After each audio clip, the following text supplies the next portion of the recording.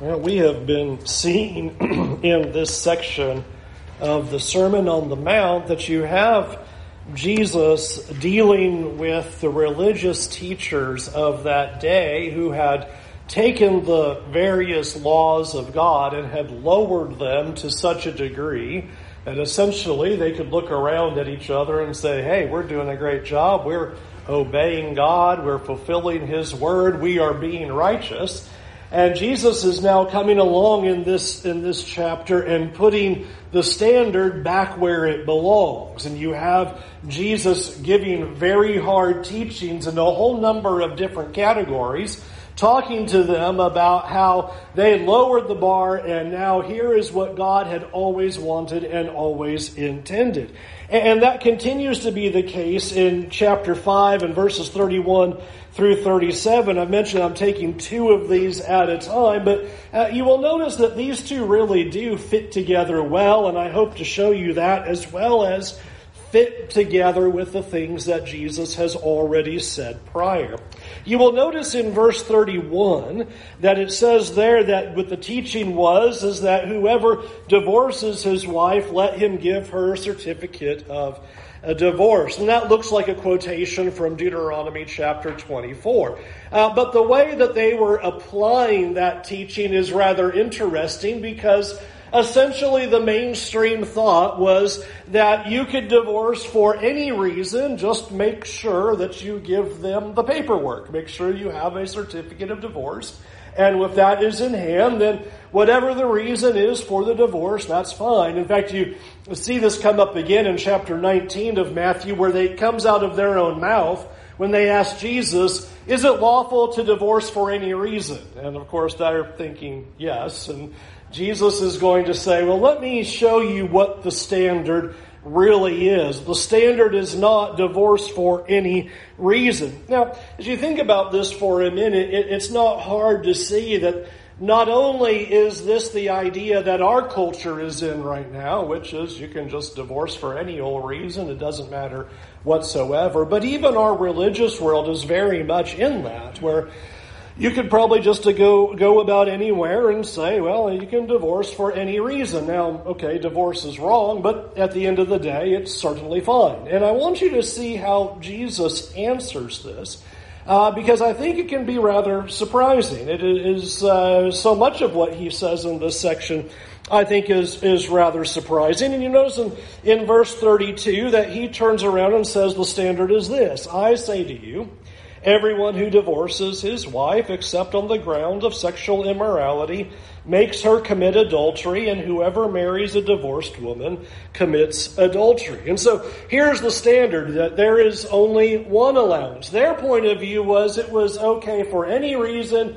Just make sure you go through proper legal channels, make sure you use the certificate of divorce, and then everything is going to be okay. But Jesus turns around and says, no, here's the standard.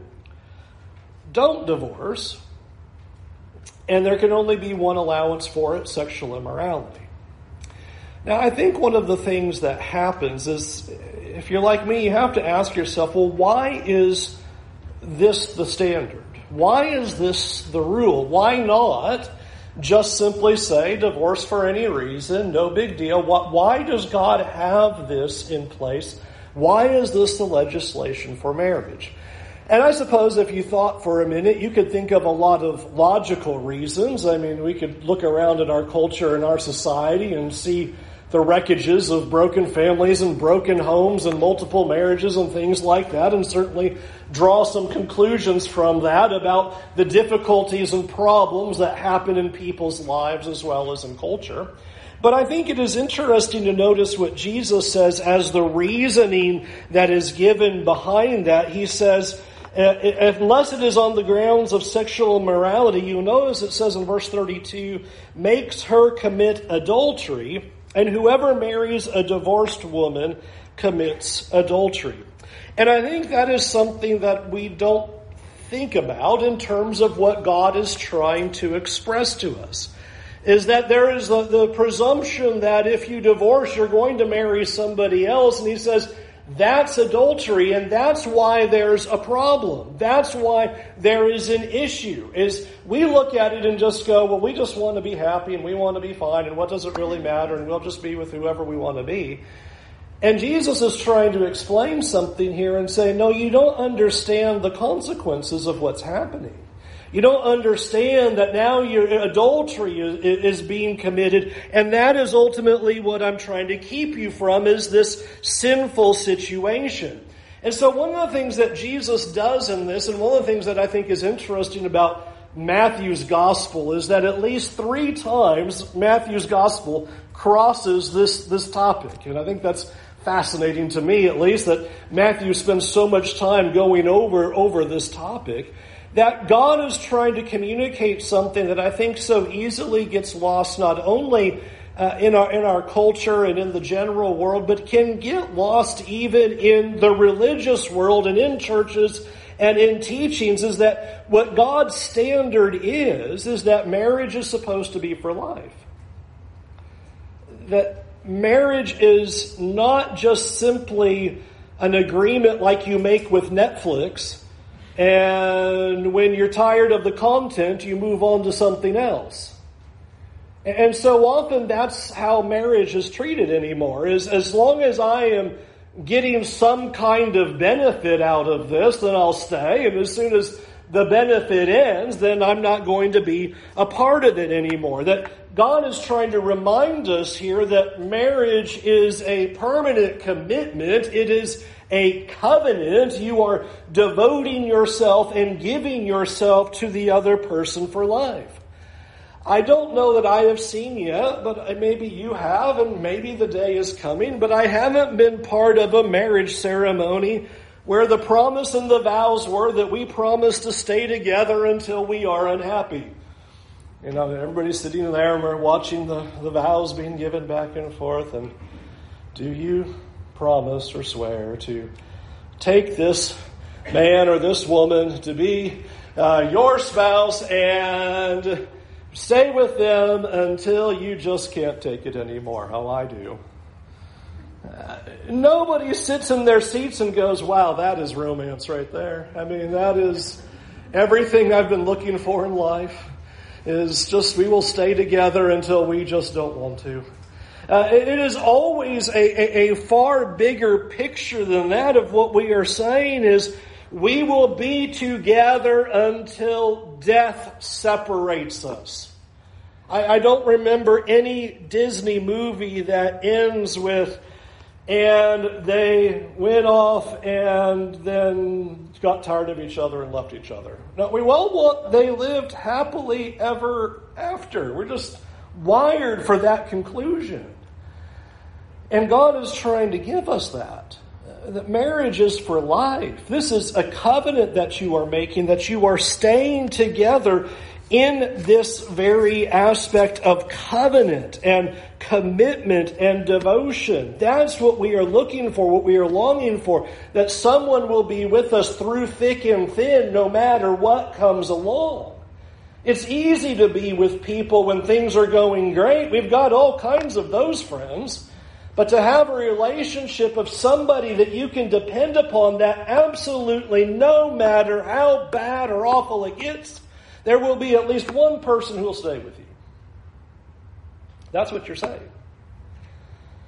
You are making a covenant, an oath, a vow, not only before God, but to the other person, and saying to them, we will be together, and we will stay together no matter what.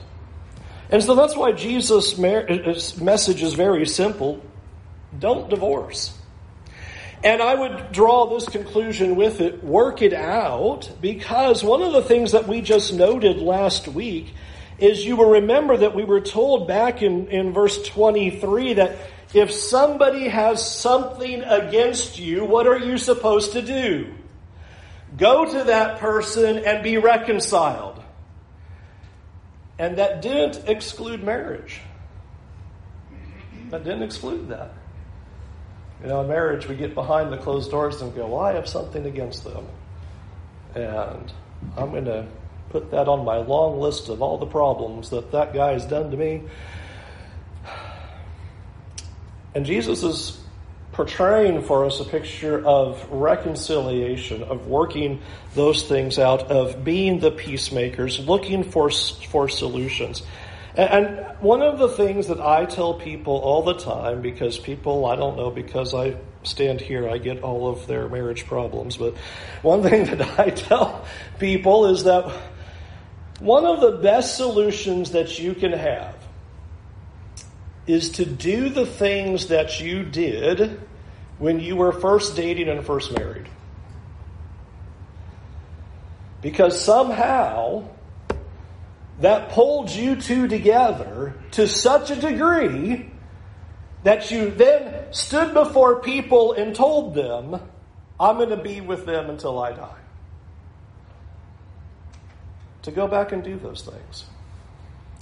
This is an interesting thing for me. This year is going to be April and I's 25th anniversary. It's crazy that we got married when we were 4 because we are so young to be at our 25th anniversary at this point. The math works perfectly. 25 years. I guess that gives me a little bit of perception now. I've tried to stay away from that kind of topic till I had some experience. Is 25 years enough? I think that if anybody was fair, they would say, just like you have in our cliches, that there is a time when the honeymoon is over.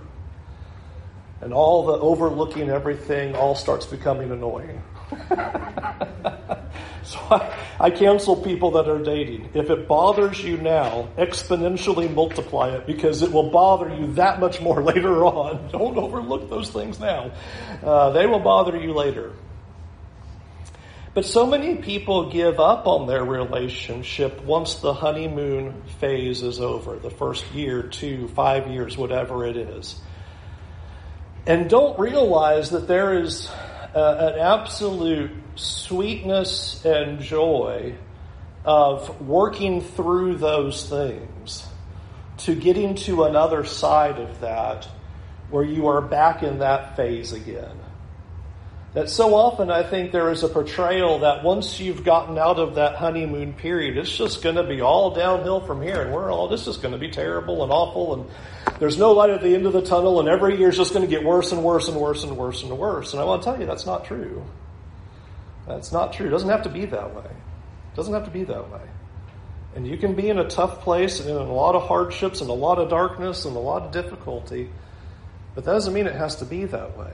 I strongly tell you, work through it, be reconcilers, be peacemakers, work it out, communicate, move through those things, and you can come out of that dip to the other side and really enjoy a satisfying, happy marriage that God wants you to have if you will put in the effort and the work.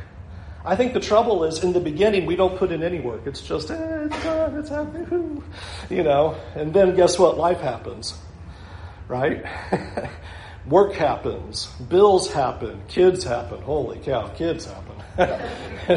You have your first kid and you go, what did we do? We were so free and had money, and what happened? Life has radically changed now. And as the two of you negotiate and move through those times, there can be a building of a relationship that is better than you've ever had before or ever thought could be possible. And that's why there is this covenant in effect, is that you can have somebody that you will stay with through everything, and the more you go through those things together, the more you will build something amazing that will hopefully be a picture and a symbol like the Apostle Paul gave in Ephesians 5 that moves to a level of just as Christ and the church in this love relationship, that you can have that kind of love in your marriage. It's possible. And so wherever you are in that pendulum, I want you to see what Jesus is saying. Work it out. Work through it. Don't give up. Keep moving forward. Be the reconciler. Be the one who's doing that. And amazing things can happen with that. Now, I'll come back to that in a minute, but I want you to see how the next paragraph really works into that idea. Verse 33, you have heard that it was said to those of old, you shall not swear falsely, but you shall perform to the Lord what you have swore. Now, that also sounds righteous and good. That sounds like the law. If you made an oath before the Lord, you're supposed to keep it. But you can tell by Jesus' answer that's not exactly what they meant. Because what Jesus goes about answering shows, well, what they meant was this. Only if you made the oath before the Lord do you have to keep it. But if you make the oath by any other thing or any other object or place or person, then you can actually get out of it and you don't have to keep what you said. But if you said it before God, okay, well then you do have to keep it. And so what it set up, it appears, is a system of taking oaths and vows and promises, and depending upon what you said it by, would dictate whether you would keep it or not. And you're probably aware of that. You've probably heard of things like that. You watch TV long enough or be around people long enough who'll say, I swear by my mother's grave about something, this, that, or whatever. And then they'll break their word and say, yeah, but my mom's not dead. You know, so they'll do something like that. Or when we were kids, that was the best. You know, you'd go up to them and say, I promise, and behind your back you've got your fingers crossed, oh, I had my fingers crossed, got you, We had all those kinds of things like that. Ways to get out of what we promised. Ways to get out of the vows that we made. That's what they were doing here, and that's what he's addressing here. And so his instruction on the surface sounds very sharp in verse 34 when he says, don't take an oath at all. Now, don't misunderstand what he's saying when he says that. That's not in this absolute sense, because the scriptures are filled not only with people rightly taking oaths and vows. They were commanded to take oaths under the old law. People were commanded to receive those oaths under the old law. Paul went around making vows and oaths as he would address people. And remember, our great God, because there was no one else to swear by, swore by himself and said, he even himself took an oath. That's not what the issue is. The issue is, don't take an oath looking for some way to try to get out of it. You don't say something, you don't make a promise, you don't make an oath, you don't take a vow, and you say it in such a way with the full hope and intent or possibility that you're going to try to get yourself out of it somehow. And notice that's what he's pointing out here in verse 34. Not to take an oath either by heaven, for it is God's throne. See, instead of taking an oath before the Lord, they'd go, oh, I swear by heaven. And here's Jesus going, that's the same thing because God's throne's in heaven. You didn't get out of your oath because you swore by heaven. That didn't make it any better. Same thing in verse 33. Or swear by earth. They go, say, I only swore by earth, so I don't have to keep my word. He goes, well, guess what? The earth is God's footstool, so that's the same thing. Or swear by Jerusalem. Well, that doesn't work either because that's the city of the great king, and so that didn't make it any different either. Or swear by your head. I would like to be able to find somebody who understands exactly what they were swearing by when they were swearing by their head. But Jesus says, that doesn't even work because what control do you have whether your hair is black or white or gone? You don't. Here you are making these vows as if this seals the deal. And that's all an oath before God. It doesn't matter if you put your hand on a Bible or not.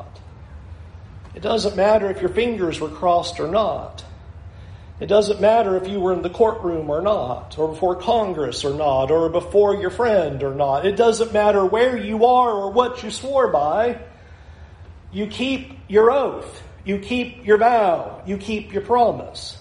That's what this text is driving at. But guess what? That's not the standard. Jesus just corrects this false teaching where they're going, it's okay if you swear by other things to break what you said. Jesus goes, no. If you make an oath, you better keep it. If you make a vow, there's no loophole. If you make a promise, you keep it. But he tells us what the standard is in verse 37. Here's the standard. Let what you say be simply yes or no. There's the standard. You taking an oath doesn't matter. If you said it, do it. If you said yes, it doesn't matter if you took an oath or not. Then it's yes. And if you said no, it doesn't matter if you take an oath or not. Then it's no. That's the picture that's being given here. Is Jesus puts the standard back where it is and says, when you talk to people, don't try to loophole your words so that you can get out of what you're saying. Don't say it if you don't mean it. Didn't our parents tell us something like that? Yeah, very practical and very right. Don't say it if you don't mean it. And if you say it, you better mean it.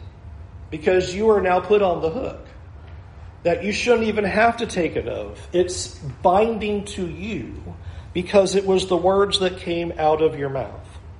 So think about that. When you are at work, you must mean what you say and do it. When you're at home with your family, you must mean what you say and do it. By the way, side point parenthetical, that's a great parenting skill. Do not say it and don't do it. Your kids will run your house upside down. If you say it's no, then you better be ready to get up and make it no. If you say it, you mean it, and you carry it out. With your neighbors, if you say it, you mean it, and you carry it out. Here with the people of God, brothers and sisters in Christ, if you say it, you mean it, and you carry it out. That's the standard that Jesus is giving here. That is the standard that is given to us. Now, think about how well that connects to that last section. You said words to your spouse. I don't know what the exact words were. But I don't think when you were all talking about getting together and being married that the words that you said were, we'll be together unless we find somebody else. I don't think those were the words that were communicated. I don't think that's what was said. I think there were some kind of promises, commitments, and vows that were made while dating and at marriage, and even after marriage, words that you said to your spouse that you are to keep. Keep the words you said. Do the words you said. Now, I know here's what we do. Here's what we do. But I know. We should understand this, though, because guess what God does with us? How many times have we said words to God that we have not kept? And God keeps His word even though we don't keep ours. And you might have times where you have friends, or you have a marriage, or you have family, and you've got but they are, and I understand they're what they're doing. But you said words.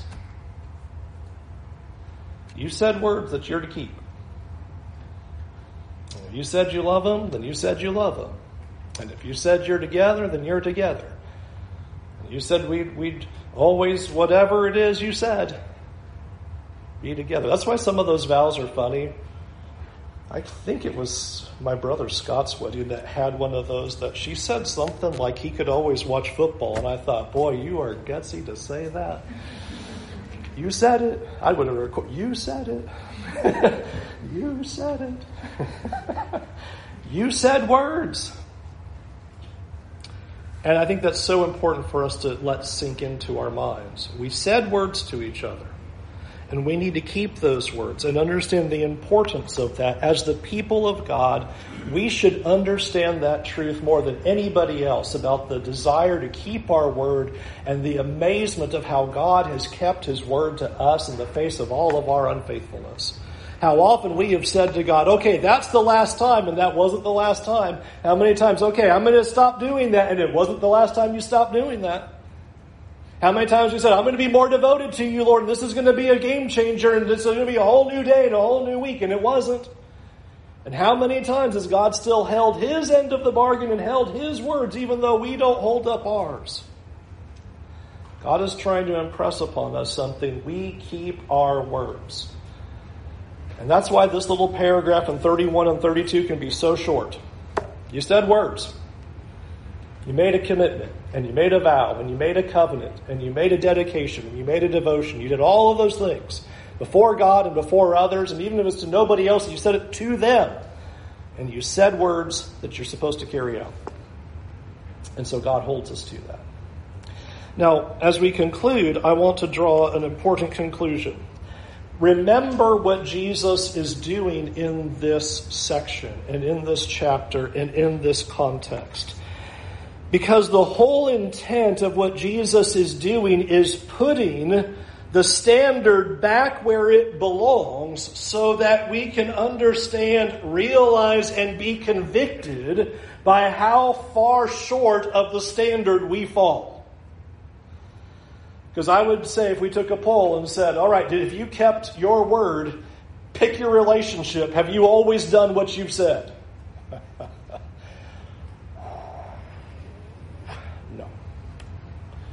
No, no, and no. We just haven't.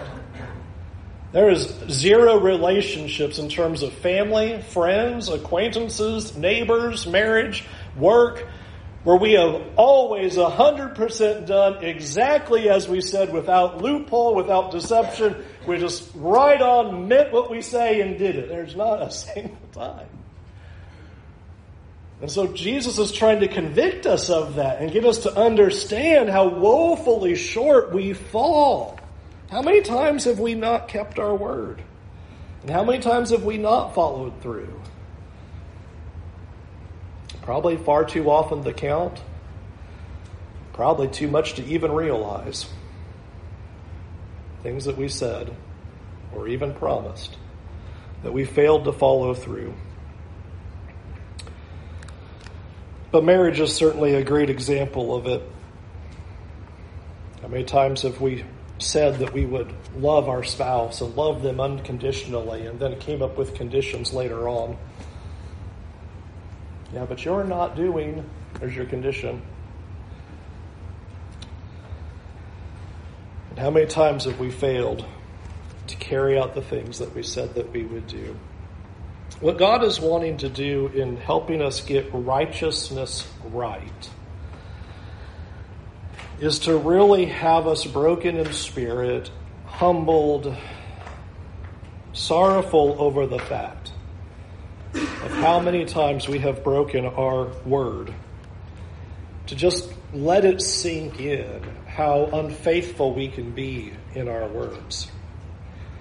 And to think about how many times has God had to forgive us for our failure to be faithful to what we've said. You know, we often want to think about all of the obvious bigger sins.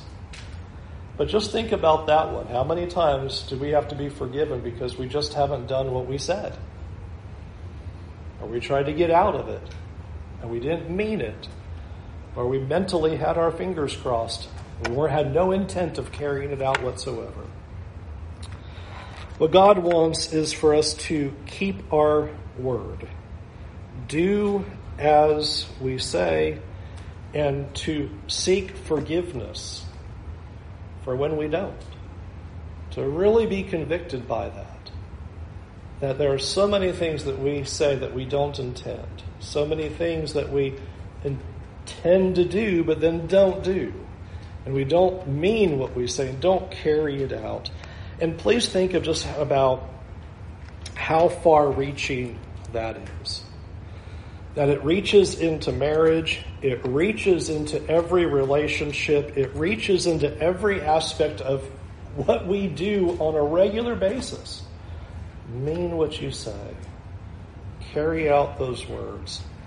And seek forgiveness when you don't do it. But that is the standard that God has given to us as the people of God. This is what it looks like to live the blessed life, is to be people who mean what they say and carry it out. Can you imagine how radically different we will be in shining as lights and being salt of the earth as we deal with a lost world and a dark world, and we are doing exactly as we say unequivocally, and that we mean what we say, and we carry it out, and we carry it out even if it hurts. That we show ourselves to be the people of God in that way. In every single relationship, we do it. We mean it. We say it. You can count on it. That kind of integrity and ethical response is fading fast in our culture. We can be radically different. We're those kinds of people. We can really show God to be the kind of people when we mean what we say and carry it out no matter what. Now, I understand there are a lot of things we say to people, and it leads to complicated situations. And as I always put forward, in any time we're ever talking about complicated situations, complicated relationships, even in marriages, in trying to sort those things out, if you ever have questions, you can always get with Dan and I about how do I unravel these things. I've done things that I shouldn't have done. I made commitments and said words and I didn't keep them. Now what do I do? We're here to help you. That's what we're here for, is to try to help you figure that out. Now what? And we want to help you in that, to help you unravel those circumstances and figure out what does God's will for you going forward, and trying to be the honorable people of God. Let's go to God in prayer. Heavenly Father, it is awfully convicting to think about how often we have said words to you that we haven't kept. How often we have made promises. How often we have proclaimed our devotion. How often we have said that we would go a new way and we failed to do it. And so, God, as we are convicted by our failure to keep our word, I pray that you'd forgive us. Forgive us, Lord, for how often we woefully fall short of the words that we've said and the promises we've made and the covenants that we've made. How we have woefully failed in doing what we ought to have done. And God, I pray that you would strengthen our resolve and strengthen our faith so that we will not try to get out of our words, but that we will seek to be faithful to every word that we say. Help us to follow through in promises and covenants that we have made in our past to others, and be faithful to promises and covenants made in the future toward others. And most importantly, Lord, help us to be faithful to our promises to you. Lord, we have promised to be your people. We have promised to be faithful to you. We have promised to turn away from sin, to move out of darkness into light, to be transformed by the image of your Son and by your word. And Lord, we pray that we would be those people, that we would give ourselves over to you in that way, submitting to you with all of our heart. Lord, help us as we seek that. And we know that we fall short of that promise. We fall short of your glory, and God, forgive us of that. And Lord, it is our great prayer that today will be a new day where we will keep our word, keep our promises, keep our covenant, and do all that we have said that we would do toward others and toward you. Help us in that effort, Lord, and forgive us for when we fall short. In Jesus' name, amen. We'll sing an invitation song. We invite you to come to Jesus, the one who is faithful in all things, who faithfully came to this world, faithfully kept the law, faithfully obeyed every aspect of God's will, and faithfully gave his life for you so that you could have eternity with him. We want you to enjoy that. And we are so grateful that God is a God who loves us so much, who forgives us of our sins. And we want you to experience that grace today. Would you turn to him this very morning, repent of those sins, confess Jesus to be the Son of God, be immersed in water for the forgiveness of your sins. Can we help you in any way? Let us know or come forward while we stand and while we sing.